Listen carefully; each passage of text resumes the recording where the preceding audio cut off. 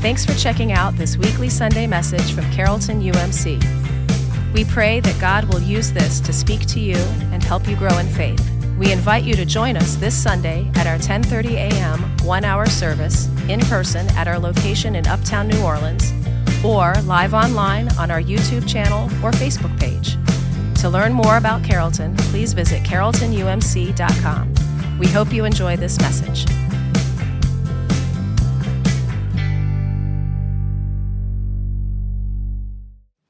Our scripture this morning comes from Galatians, Paul's letter to the Galatians.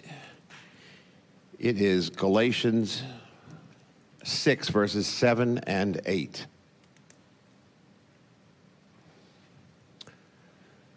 Do not be deceived. God cannot be mocked. A man reaps what he sows. Whoever sows to please their flesh, from the flesh will reap destruction. Whoever sows to please the Spirit, from the Spirit will reap eternal life. The word of God for us, the people of God. Let us pray. Dear Heavenly Father, may the words of my mouth and the meditation of all of our hearts be acceptable to you in all ways, for you are our rock and our ever-present Redeemer. Amen. Scripture starts right out about the concept of mocking God. What a concept. It seems like the last thing that anyone would want to do would be to mock God. But do we do it unintentionally? The things we do are intentional, but we're not intending to mock God. But do we mock God in the process anyway? There was a recent tweet from a pastor, a famous pastor, on a question he received whether it was appropriate to drink coffee in church. Just let me pause. This is not a referendum on drinking coffee in church, but that's the question he got. And his back and forth on the tweets got 2.8 million views. So addressing the issue, he says, look, I want to cut to the chase, get to the heart of the matter on this, which is not about drinking coffee during the Sunday service. He said this: the heart of the matter is not coffee in the sanctuary. That's only a potential symptom, and there are lots of other symptoms that I'm concerned about. The heart of the matter is the absence of an existential, ongoing, terrifying, shocking, awe-inspiring, trembling, mouth-shutting, comforting, safe, satisfying encounter with the majesty and mercy of the great I am who I am. He explained, whose son said, before Abraham was, I am, and he was killed for it. Now, there's a bunch of us here, including me, who drink coffee in church, and it's like, this is not about drinking coffee in church. It's about doing things that disturb your walk with God and continuing to do those things, disregarding the fact that your walk with God is being disturbed. That, my friends, is mocking God. It's telling God, I know better than you. One of my favorite examples of the disturbing of the walk with God came from evangelist Beth Moore. When she was asked by someone, he said, could I play golf every Saturday? And she says, as long as it doesn't disturb your walk with God. Now, this question was asked against a backdrop where the individual was going to spend, 5 or 6 hours on each Saturday playing golf. And that would keep him away from his family. He had to make a decision, because if doing that caused or exacerbated a family discord, that would constitute a disturbance with his walk with God. Now, for me, if you've ever watched me play golf, you would know that it not only disturbs my walk with God, but it disturbs everyone else's walk around me. So I pretty much don't play. But what else are we doing to separate ourselves from God, but are not on the task of addressing and trying to fix that problem? At this point, I was going to talk to you about King Saul of Israel, how Scripture said he was the most handsome man in Israel and how everything was going his way, but then he squandered his resources and his opportunities with God, and near his end in Samuel, he says, I have been a fool and very, very wrong. But instead, I thought I would talk about the Dallas Cowboys. How about them Cowboys? No, seriously, what happened last week? It's so interesting to me. I watch way too many sports shows, and after a week of commentary on television, apparently nobody knows what happened. That's why the owner shouldered some of the blame. And then he decided he wouldn't part with any of the coaches or the head coach or the quarterback or any particular players. But it's clear that something fundamental went wrong because quarterbacking, coaching, tackling, you name it, every bit of it was off. In the week since the game, nobody can make sense of it. Although, if somebody said, the night before the game, the team all ate in the hotel with the coaches and they all got food poisoning, we would immediately understand what happened, which would be focusing on the problem and not the symptoms. When things go wrong for us spiritually and we're in a bad place spiritually, we tend to focus on the symptoms, not the root cause of what we have been planting spiritually. Scripture says, do not be deceived. God is not mocked. Well, speaking of your root causes, therein lies the root cause of the careless and indulgent lives that we sometimes lead, where God has not been provided his proper place in the equation.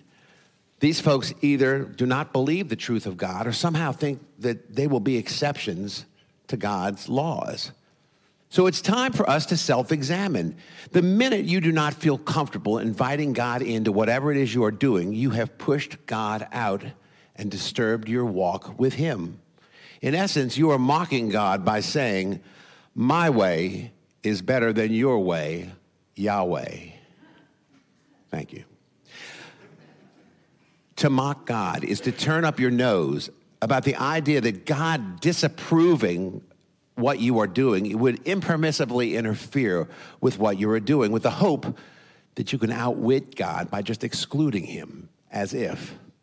The scripture says, we reap what we sow. The thing is, like any other crop, we reap later than when we sow. So some of us are deceived because, for lack of a better term, we seem to be getting away with it. Now, Scripture tells us today at the end of it all, you won't get away with it. But that's okay because we can disregard that Scripture like we disregard other Scriptures and other commandments. God, you said it or inspired it, but some of that jazz just doesn't work for me in my particular life. As if God didn't know you before you were born, or God doesn't know you now. I can hear God saying, are you mocking me? One preacher described it this way. He said, watch a trash movie. It will affect your thinking. Dwell on evil thoughts. It will change your behavior. Feel sorry for yourself, and it will warp your friendships. Treat church as an option. Remain as a spectator. Don't engage with serving your God-given gifts. Don't give, don't pray, don't fellowship, and you will reap the consequences of weakness. Check out that last word in that quote. The result of making your Christian faith a practice of second or third or last resort results in weakness.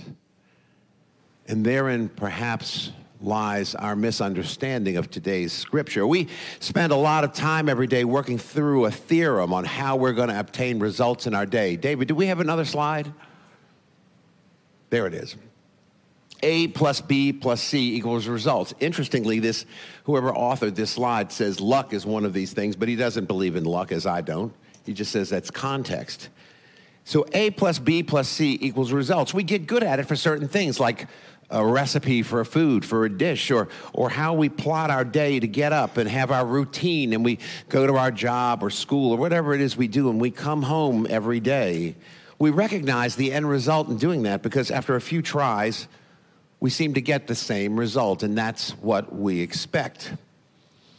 But when your A plus B plus C is treating church as an option, remaining as a spectator, not engaging in serving with your gifts, don't give, don't pray, don't fellowship, initially we thought we might incur the wrath of God.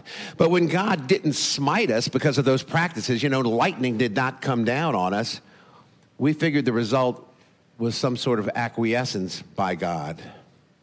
The problem is that the result we are obtaining is not what we were looking for. We expected God's rebuke, perhaps in the form of fire and brimstone or some great personal tragedy, but while looking for that and breathing a sigh of relief that it didn't happen, we got weakness. Weakness in spirit, weakness in resolve, weakness in faith, weakness to resist temptation, and just general weakness because we're not allowing God to work within us. Put another way, we are not allowing the seeds of God to be planted in us. And as Scripture tells us, we reap what we sow. Indeed, that means you reap exactly what you sow. In other words, when we treat church as an option, remain as a spectator, don't engage with our God-given gifts, don't give, don't pray to a fellowship, we're not flexing some sort of muscle of firm resolve, but instead we are merely operating out of our own weakness, planting that weakness rather than our strength. Think about it. When we blow off church, do we proclaim, I am an independent man or woman, and I will make my own decisions? No. We typically say things like, I don't feel like going, or the people there are annoying, not you. Or I'm afraid if I give money to the church, I won't have enough to live on, even though Scripture tells us 10 different ways from Sunday that God would never let that be the case. Never strength, always weakness. In short, God's got this. We don't. And when we think we do, Scripture tells us that we are deceived. In this instance, fooling ourselves into believing that we can tell God to step aside. And when we do that in that process, we literally mock God, taunting God, saying, your supposed promises are not promises.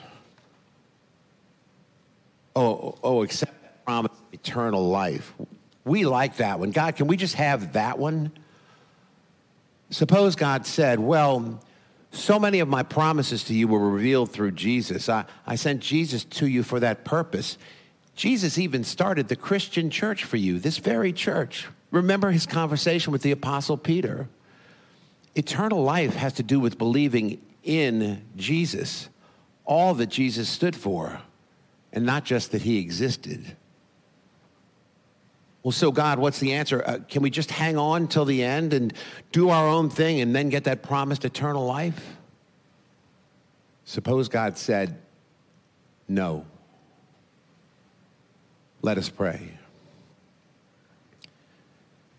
God, you've revealed yourself to us through Jesus Christ. It's all apparent, the truth, the love, the grace.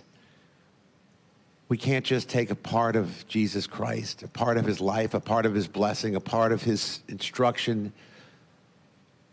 Lord, it needs to be all, and it needs to be the thing that when we were missing that or failing, that we're always striving to get toward that instead of pushing you away, saying, we've got this, and your laws don't apply to us, Lord. Help us to flip the script on that, bring you into our lives, and plant the seeds of Jesus in us so that that's what we sow when we reap. For it's in his name we pray. Amen.